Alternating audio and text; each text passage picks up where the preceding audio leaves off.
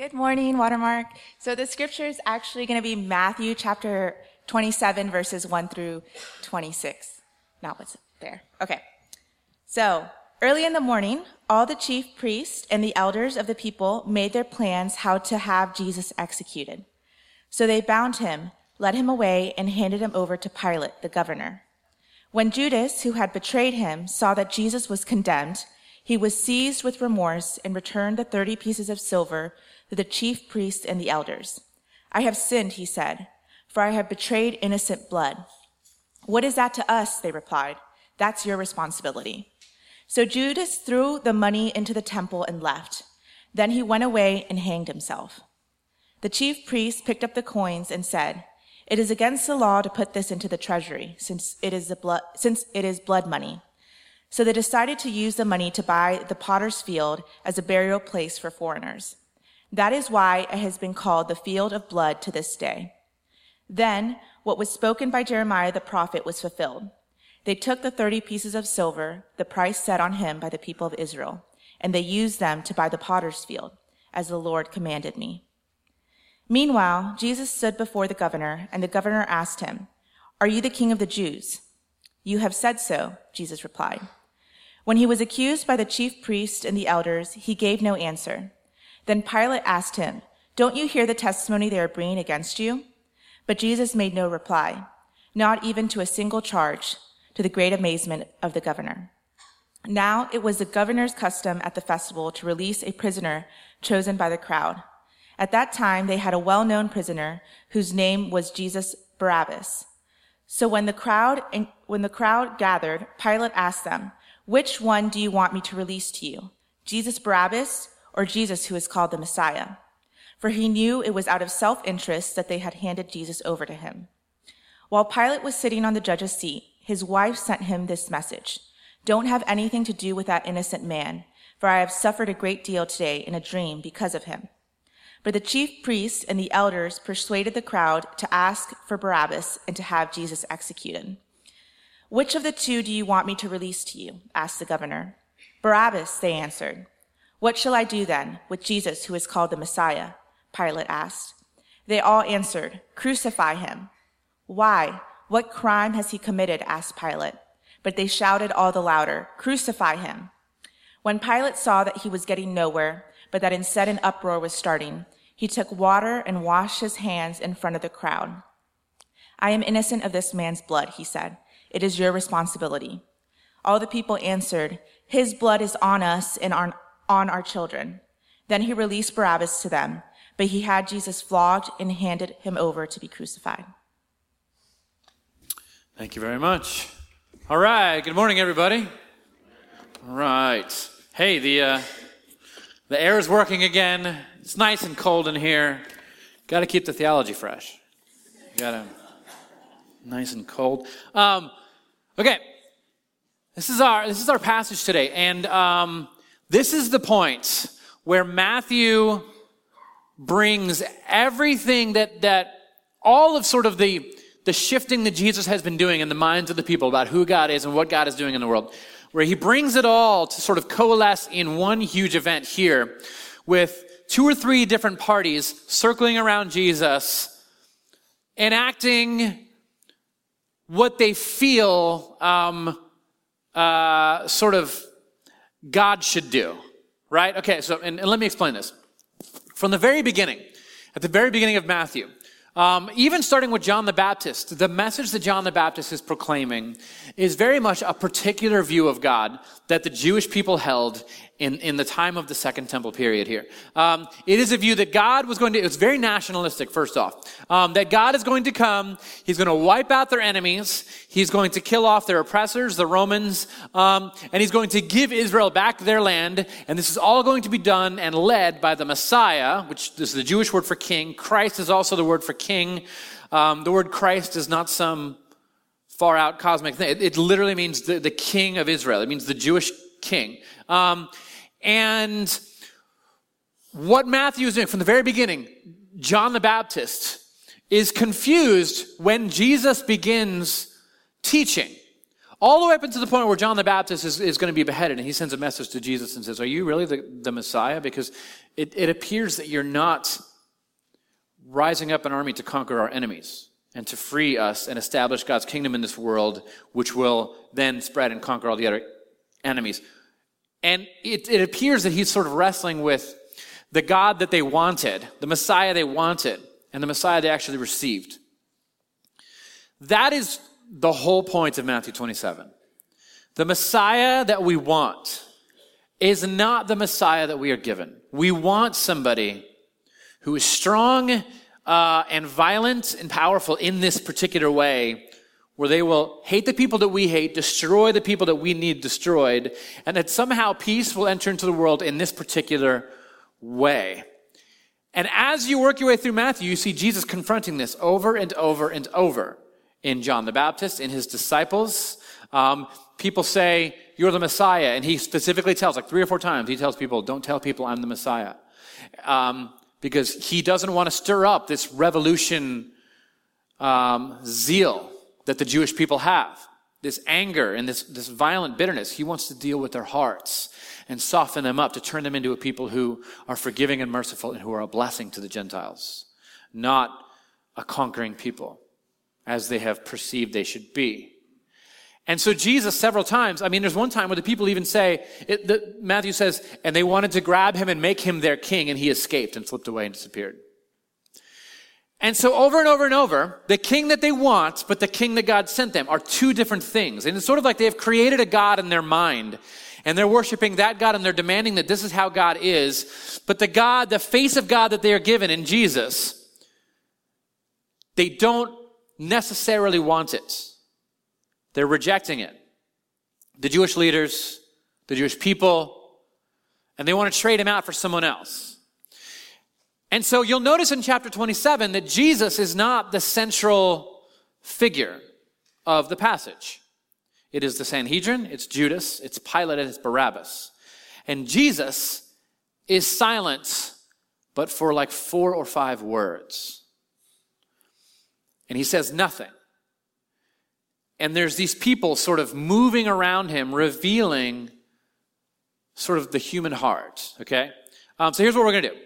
I'm going to focus on and teach through the other characters here. I'm going to teach first about the Sanhedrin, the Jewish elders made up of some Pharisees and some Sadducees, and the chief priests. And I'm going to talk about Judas, the disciple of Jesus who betrayed him. I'm going to talk about Pilate, and who these people were, and what exactly they're doing here, and how they're all actually doing the same thing together. And it ends up being revealed on the cross. Okay, so I'm going to pray, and then we're going to jump into this. We're going to start with the Sanhedrin. Shall we pray? Let's pray. Father, thank you for this place and these people. I ask that right now you would be here and obviously present with us. Send your spirit of wisdom upon us. I ask that you would give us a full, clear view of who you are, of what we are given. Let us see today, this very morning, things that we are involved in that we need to repent of. Let us see ways that we need to change. Let us be humbled in our hearts. Let us be humbled as it pertains to our identity in the world. May we not seek what they are seeking. May we seek you. And may this open our eyes a bit. I ask that the people would be in this room would be gracious with me as I teach, that we would be we're dealing with heavy things in these passages. And I ask that your spirit of peace would be upon us. Thank you, Father. Amen. Okay, I want to remind you, before I get going here, I want to remind you, that was the intro. I want to remind you that next Tuesday, we're doing our reasoning series. I'm teaching on sort of a heavy topic people debate about a lot, which is what we do with the reasoning series. Talking about creation and evolution, how we view these things, how do we read the Bible, how do you deal with science if it says one thing in the scriptures, if it says another, what do we do with all of this? And so I'm going to teach for a couple of hours probably on this. There will be childcare. We need you to RSVP so we know how many kids are coming. And there's going to be a Q&A time. I'm going to hang out and answer questions dealing with all of this. And so maybe it'll be a time of enlightenment. Maybe it'll be a time of frustration. We'll see. Okay. Let's start off right here with the Sanhedrin. Early in the morning, all the chief priests and the elders of the people made their plans how to have Jesus executed. So they bound him and led him away and handed him over to Pilate and the governor. Now, the chief priests and the elders want Jesus executed. They want to be done with him. Messiahs are always rising up, and they're always being killed. They're usually being killed by Rome because they're rising up against Rome. These ones, this one, Jesus, has risen up against the temple and Rome. And so they're going to find a way to have this man executed and killed. By Jewish law, they would just have him executed for blasphemy. That's the only charge they needed. And Rome had given these guys full authority to rule Jerusalem as they wished. However, they couldn't put people to death. Only Rome could do that. So they're going to take him to Pilate, and they want Pilate to execute this guy, but Pilate is not going to execute somebody for blasphemy because Pilate doesn't care about the Jewish people. Pilate doesn't care about blasphemy. He regularly blasphemes God anyways. He doesn't worship Yahweh. He worships the local Greco-Roman mythical gods. So they have to have some kind of charge that's going to stick that Pilate will execute him with, okay? So Matthew doesn't tell us what they charged him with, but Luke does. Luke goes into great detail, actually, with the charges. And so I'm going to flip over to Luke chapter 23, 1 and 2. He says, "Then the whole assembly rose and led him off to Pilate. And then they began to accuse him, saying, 'We have found this man subverting our nation. He opposes the payment of taxes to Caesar and claims to be the Messiah, a king.'" So if you've been paying attention, these are like half-truths, right? Like they have truthiness, right? Like Stephen Colbert always said, truthiness. And it's just truthy enough to get a man killed, right? And this is how politics works. You're going to take something somebody said, you're going to twist it just enough to where one side feels that it's the most offensive thing ever, and the other side is going to twist it to make it look like, no, everyone says this thing's the same thing. It's nothing bad at all. They're playing politics to have Jesus killed. And they say three things. These are the charges, three things. They charge Jesus first with being a revolutionary. "We have found this man subverting our nation." Now, if you've been paying attention, you know that Jesus actually is subverting their nation. Christianity, indeed, subverts every nation of the earth because every nation of the earth exists in rebellion to the kingdom of God, which is said in scriptures to be the thing that will reign forever. So the kingdom of God is what we are a part of. We serve a different king. We are loyal to a different kingdom. And so, yeah, Jesus actually kind of was subverting them, but he wasn't doing it like a revolutionary, like violently. He was proclaiming simply another kingdom. And the second thing, he opposes the payment of taxes to Caesar. He doesn't. He literally told them, "Render unto Caesar what is Caesar's," and then uses that to teach, but Caesar should render himself to God because God is the real king. Whose image is on the coin?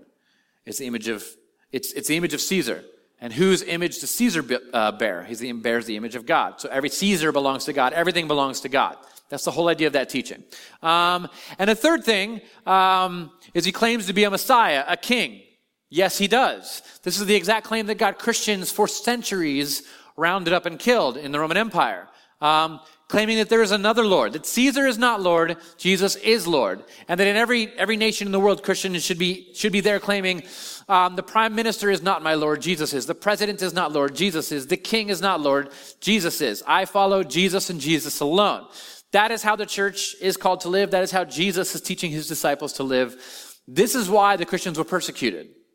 They weren't rounded up and killed just because they were speaking truth and morality to immoral people. That actually has nothing to do with it.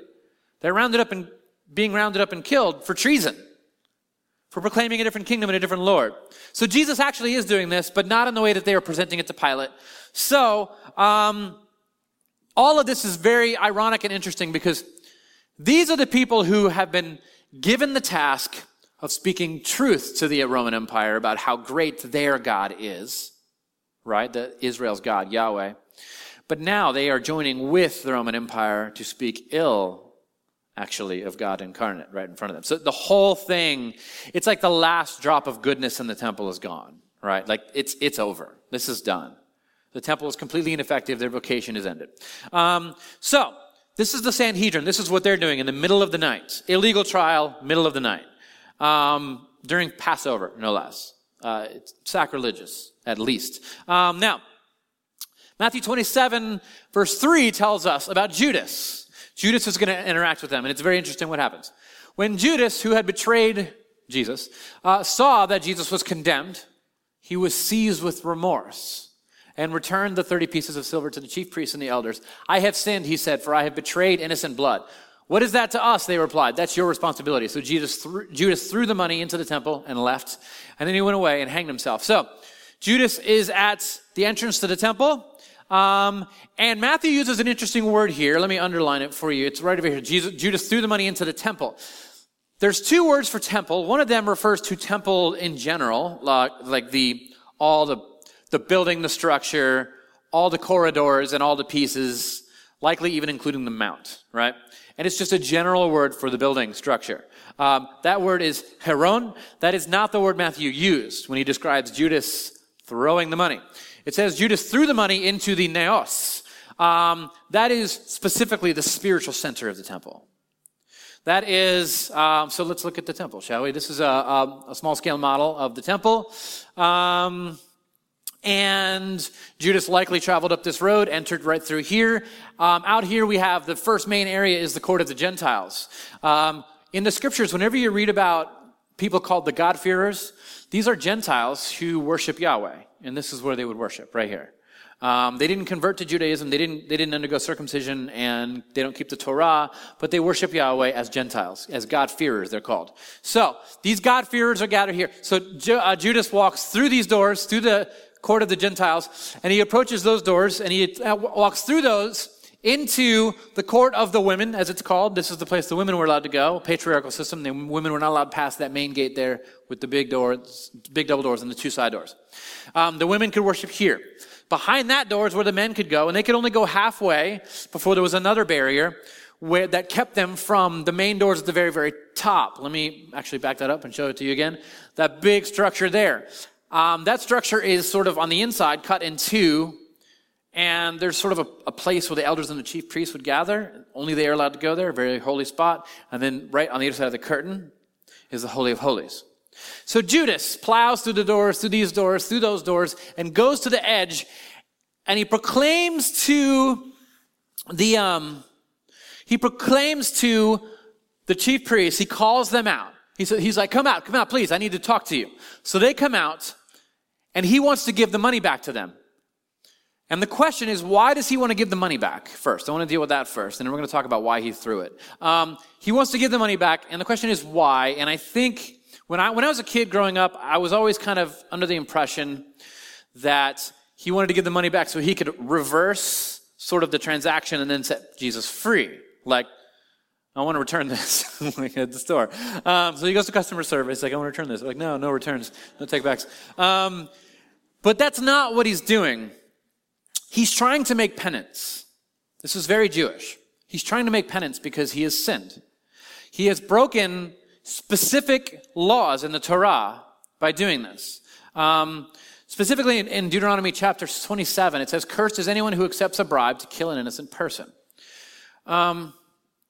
Here's how the Torah worked back then. If you broke the Torah, it could be taken care of. It could be sort of covered over. Your sin could be atoned for by offering sacrifices, but you had to go to the chief priest and you had to offer up a sacrifice. You had to confess, I have sinned.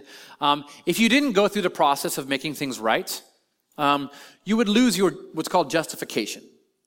The Jewish people, despite sort of our previous thinking of the Jewish people, they were not legalistic people. In other words, they didn't believe that they earned their salvation through good works. They never believed that. We know this now. It's called a covenant nomism. It's a big fancy word. All it means is this. They believed they were saved by faith in the covenant that God had made with Abraham. And to remain in that covenant, they had to keep the law, the Torah. That made them Jewish. It made them different from everyone else. And so they kept the law to remain in the covenant, to remain as God's people. And so Judas has broken the law, and so he is in danger of losing his justification. If you keep the law, you are declared righteous and justified in that. Okay, this is how it sort of worked for the Jewish people. And so Judas himself now is worried that he's going to be thrown out of the Jewish people. He has to have his sins atoned for. And so he has to make penance. And so he brings back the money and says, I have broken the law. I have have accepted a bribe to kill an innocent person. But why does Judas care about the law? Isn't he just a traitor? No. Judas cares. He's one of the Jewish people. He's just as much of a devout Jewish boy as the rest of the disciples. And he cares about Judaism, and he cares about his people, and he cares about the kingdom of God being established. And Judas, most modern biblical scholars agree, Judas was likely under the suspicion that he was forcing the hand of Jesus. That if Jesus could stand before these men, if they could arrest him and stand and they could question him, then he would answer them and they would see that he is the Messiah and they would follow him as king. But the plan didn't go that way at all.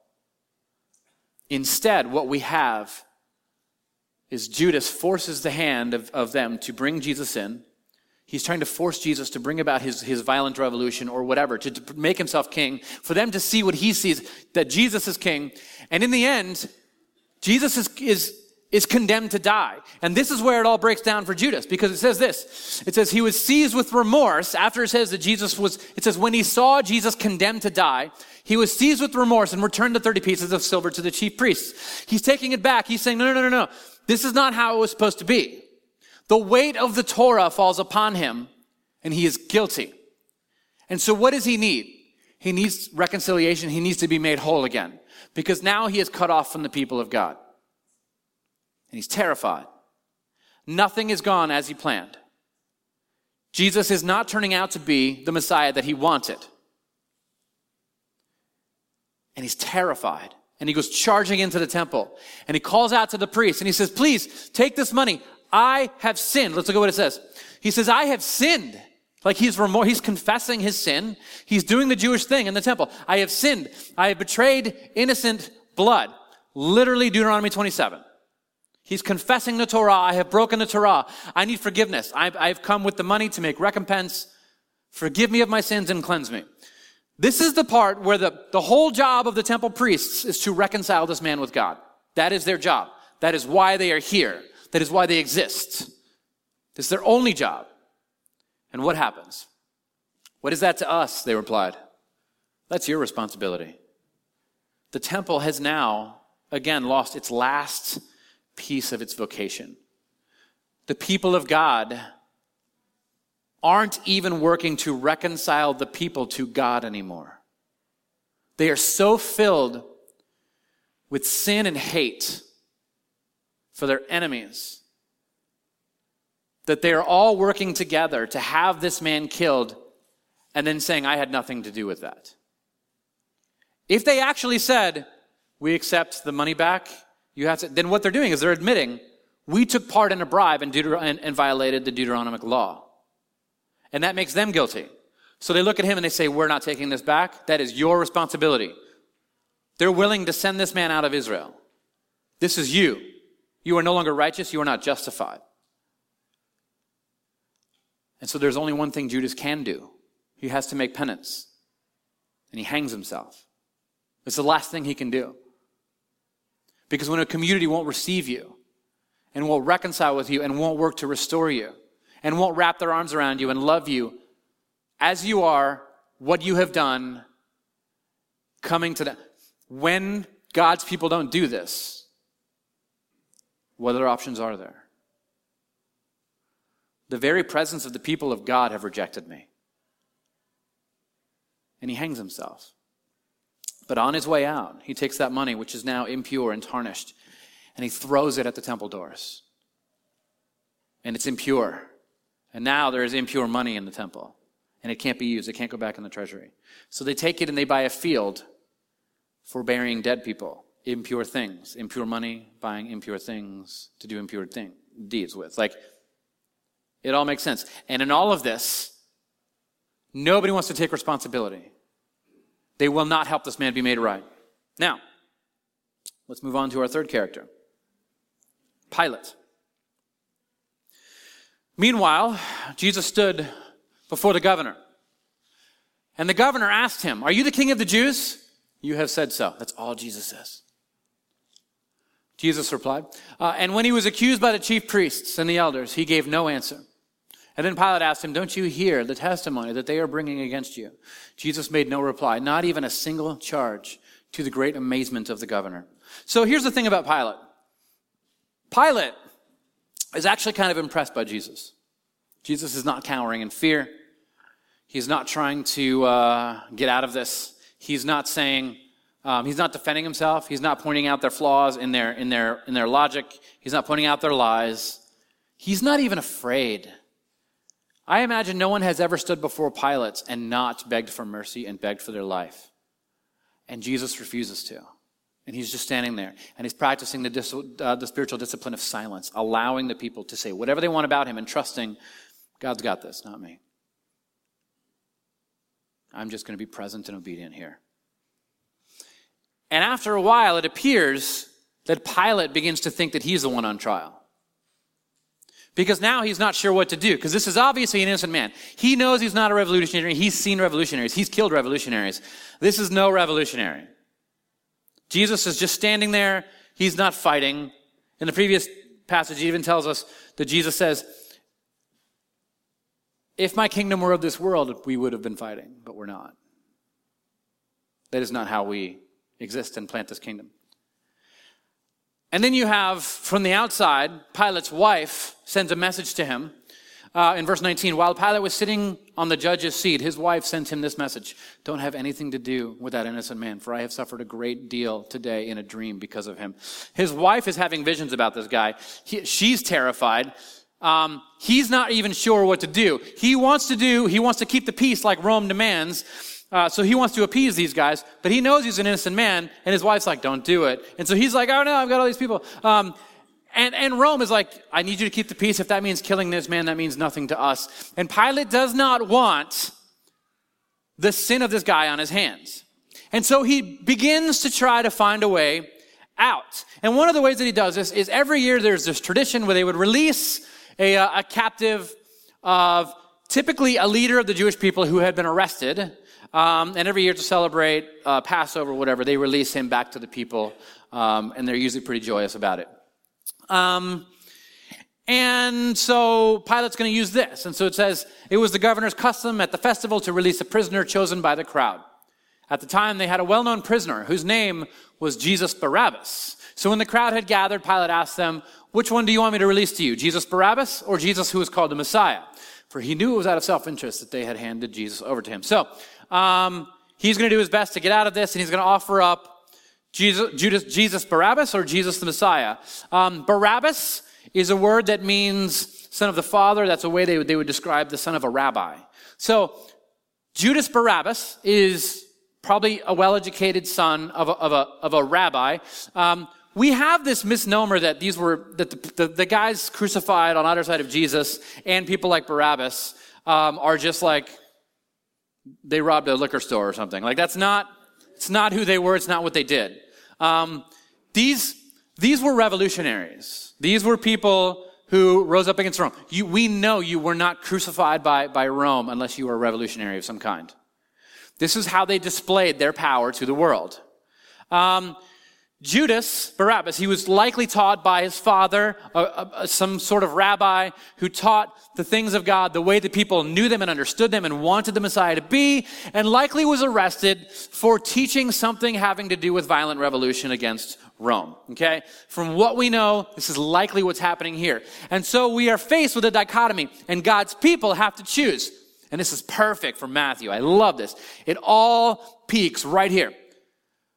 God's people have to choose between Jesus the revolutionary and Jesus the Messiah, the forgiving, merciful, reconciling King who shows all kinds of love and healing to the Gentile oppressors of the Jewish people, who is fully intent on reconciling enemies. And God's people now have to choose, what kind of God do we really believe in? Do we really want to follow? What kind of kingdom do we really want to build? Do you want Jesus, the violent revolutionary? Or do you want Jesus, the one who forgives your enemies and reconciles you with them? Give you a hint. Nobody wants the reconciling king. We don't today either. Let's be honest with ourselves. We have enemies that we want to feel pain, that we want wiped off the planet. And God's people are given the choice. You can hear the call out. It says, which of the two do you want me to release to you? Asked the governor. Jesus, Barabbas, they answered. What shall I do with Jesus, who is called the Messiah? Pilate asked. They all answered, crucify him. Because Jesus is a threat to their empire, not Rome's. And so here we have the full dichotomy of what we want God to be like and what God is actually like, and then the question, when you are given the choice, which one are you going to choose? And the people are plain as day, they're clear. We want somebody to kill the people that we hate. We do not want somebody to forgive the people who have hurt us. We do not want to be reconciled with them.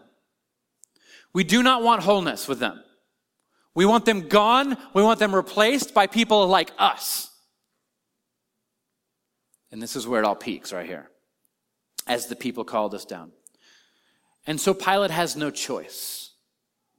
He releases Barabbas. And it says when Pilate saw that he was getting nowhere, but that instead an uproar was starting, he took the water and he washed his hands in front of the crowd. This is a very Jewish thing. He's not even Jewish. This is the way that Jewish people would make themselves. This is written down in the book of Deuteronomy. This is how they would cleanse themselves if they had handled a dead body or whatever, done something impure, handled it. They would bring water. So he brings water. So he sets Barabbas free, receives Jesus into his prison to be executed, and then he takes the water and he does this thing for the Jewish people where he washes his hands for all them to see. And it says this, I am innocent of this man's blood, he said. It is your responsibility. Where have you heard that phrase before? The Sanhedrin. That's exactly what they said to Judas. So here we have it. All of this. In all of it. There's an innocent man, and he's going to be killed and crucified. And apparently, nobody's responsible. Apparently, it's just a system that has some kind of injustice that is nebulous, and we can't put our finger on it. And everyone's like, it's not me. I have nothing to do with this. It's not me. I have nothing to do with this. But the one who actually takes the guilt and the punishment upon themselves is Jesus. In all of this, an innocent man, God in the flesh, takes their sin upon himself. He takes all of their guilt and suffers under the weight of it. He takes their uncleanness. Judas is throwing the money. They're trying to get rid of the money. All their uncleanness. And he himself becomes unclean, covered in blood, stripped naked. He bears their shame, their loss of honor, all of it. He bears it all. And is propped up high for everyone to see. What Paul actually later on would call the prographo of God's love, the picture of God's love. It's the word for photograph. Like when you look at it, you can see it's like a exact photograph of what God is like and what God does. He takes their curse. I mean, Judas is worried about being exiled, so he's trying to make penance. Jesus was offering him forgiveness. All he had to do was ask. Circumvent the temple, come straight to the Messiah, the King, and offer that forgiveness. And instead of suffering exile, Jesus suffers the exile. He's hanging on the cross, and he cries out to the Father. He says, forgive them, for they don't know what they're doing. He says, sorry, I'll get there in a second. He says, Father, why have you forsaken me? Why have you forsaken me? It's from Psalm 22. It is the cry that the Jewish people would make when they were in exile. So Jesus is taking their exile. Not only that, while he's going through all this, he cries out, he says, Father, forgive them. They don't know what they're doing. So he's even offering forgiveness to all these people who are claiming I'm not even responsible. This whole thing is a perfect picture of exactly why we need Jesus and exactly why God gave us the church. Because we live in our modern day today still in systems just like this, where no one is responsible for the evil that is happening, and no one wants to admit it. We all know there is racism, but apparently there's no racists anywhere. We all know there is injustice, but apparently no one's committing injustice. People are being oppressed, and no one's oppressing them, apparently. This is how we live. It's not me. It's not my responsibility. I'm just working, living, just doing my thing. And no one wants to search and say, what part am I playing in any of this? And history moves forward and things get worse. And when it's all over, whenever all of this ends and wherever it ends up, whatever happens, 20 years from now, no one will admit to having been a part of it. None of us will. In the same way, like you look at the death camps at Auschwitz, and there's a local tribe, there's a local village there, right outside where these people, millions of people are being piled up in dead bodies. And there's these villagers. And after it's all over, they drag them over there. Look at what's happening. I had nothing to do with that. I was just doing laundry. I was doing the laundry for this. I was sewing their buttons on their uniforms. I was just working on their cars. I was just fixing the maintenance on their buildings. And none of us are responsible.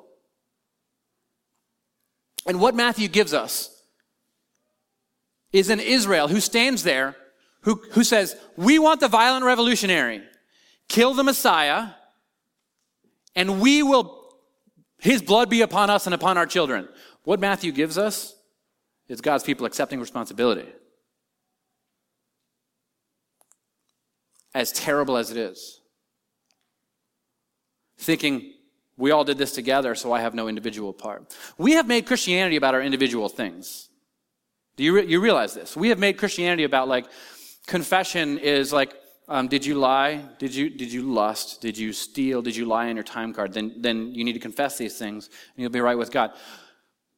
What we are given, though, in the scriptures is this communal confession, where we admit the world is broken.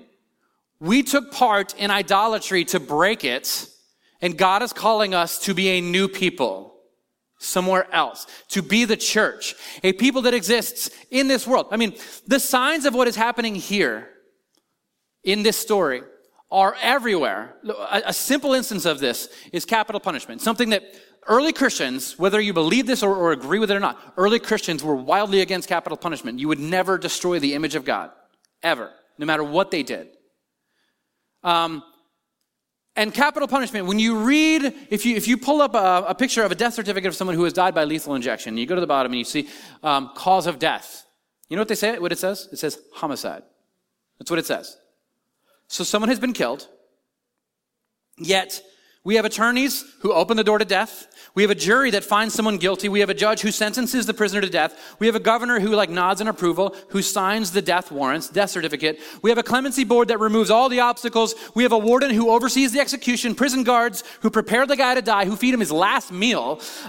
We have a death team that performs the execution, a physician who inserts the needle into the guy's arm. We have a coroner who inspects the body and pronounces him dead and writes it down. We have a body, and no one has killed anybody. This is one small picture of the communal repentance that we as the body of Christ need to take part in. This is just scratching the surface of the whole thing. The organizations of that world were broken and corrupt because their leaders and kings were human.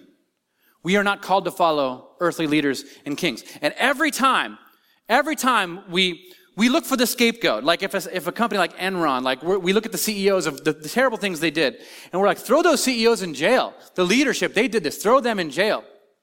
As if the leaders themselves did this.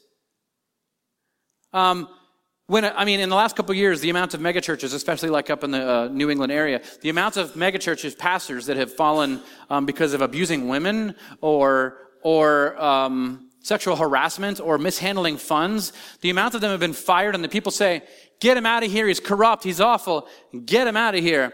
That is not going to solve the problem. He's not the injustice. In every situation like this, CEO, boss company, whatever, there is a collection of people, probably everyone, who in one way or another was taking part in this and allowing it to continue. And if we really want to purge these systemic problems and injustices in our own communities, let alone the world, what it's going to take is some sort of Leviticus 19 Day of Atonement kind of action, where we collectively as the people of God gather together and admit we have sinned. And we pronounce those sins. And we say, I have done this, I've taken part in this, I've benefited in this way, I've done this. And we collectively say, no more. Proclaim the sins, sacrifice the lamb. And we look to the cross and we beg for forgiveness. And we beg that God doesn't remove his spirit, but instead makes us farther enmeshed in it and makes us a people of God called out from among them to live differently in the world. The early church did this. This is how they lived. You can read the writings of from the ancient writings. There's this letter from a guy named Matthetus. He wrote an epistle to a man named Diognetus, and it says this: Christians live in their own countries as though they were only passing through. They play their full roles as citizens, but labor under all the disabilities of aliens. Ponder that sentence for a little while. Any country can be their homeland, but for them, their homeland, wherever it may be, is a foreign country. They realize that they have a king that is not the ruler of the place they live, and that is the king that they follow. And no matter what, come hell or high water, they will follow and stay true to this king, and the people recognized it.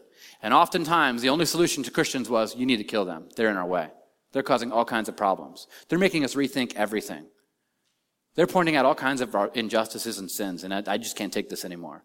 Kill them. And that's how people talked about Christians, which is why Paul, when he's writing to the Christians in Rome, the capital of the empire, he tells them this. He says, do not be conformed to the pattern of this world. Be transformed by the renewing of your mind. Then you will be able to test and to approve what God's will actually is. His good, pleasing, and perfect will. Repentance, guys, is how we claim responsibility. We confess that we are sinners and we repent of the old ways. We admit the things that we have been a part of, and we ask for guidance. And we admit that we struggle with this or with that, with viewing people this way. We're looking at the world through these eyes or whatever, and we admit these things. And instead of shooting each other down and blasting each other on the internet, we gather together and we take the bread and the wine, the body of Christ broken for them, the blood of Christ spilled for them. When we come to people, and we say, I have sinned. I have accepted a bribe for an innocent man. We are the priesthood of the saints. It is your role to look this person in the eye and say, I forgive you.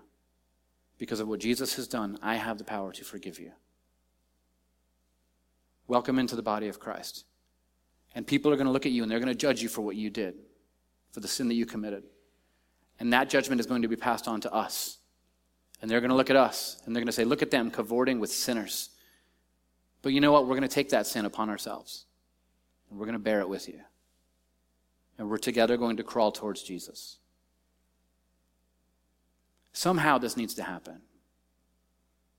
I'm not claiming to have figured it out how. I just know what.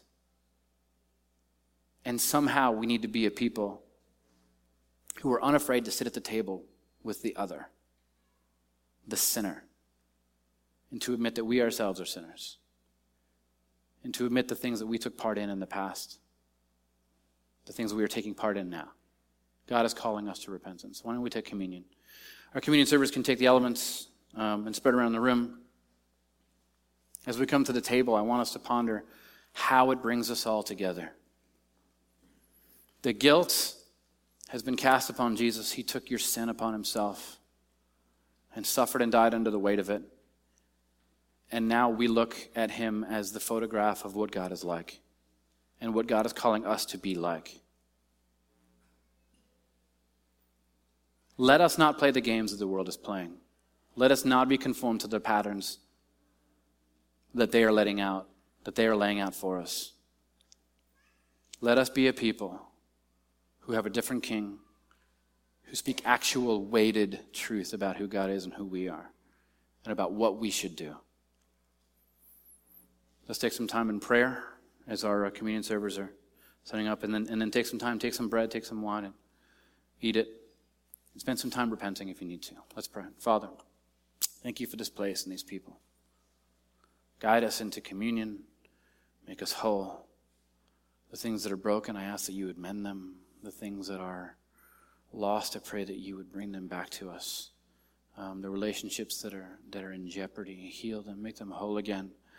Let us be a people who aren't just pointing out the sins of others, but first are raising our hand and admitting the things that we have taken part in that are not right, that we need to repent of. And when people look at us, may they see you. Thank you, Father, for all of this. In your holy name, amen. Take some time, talk to Jesus.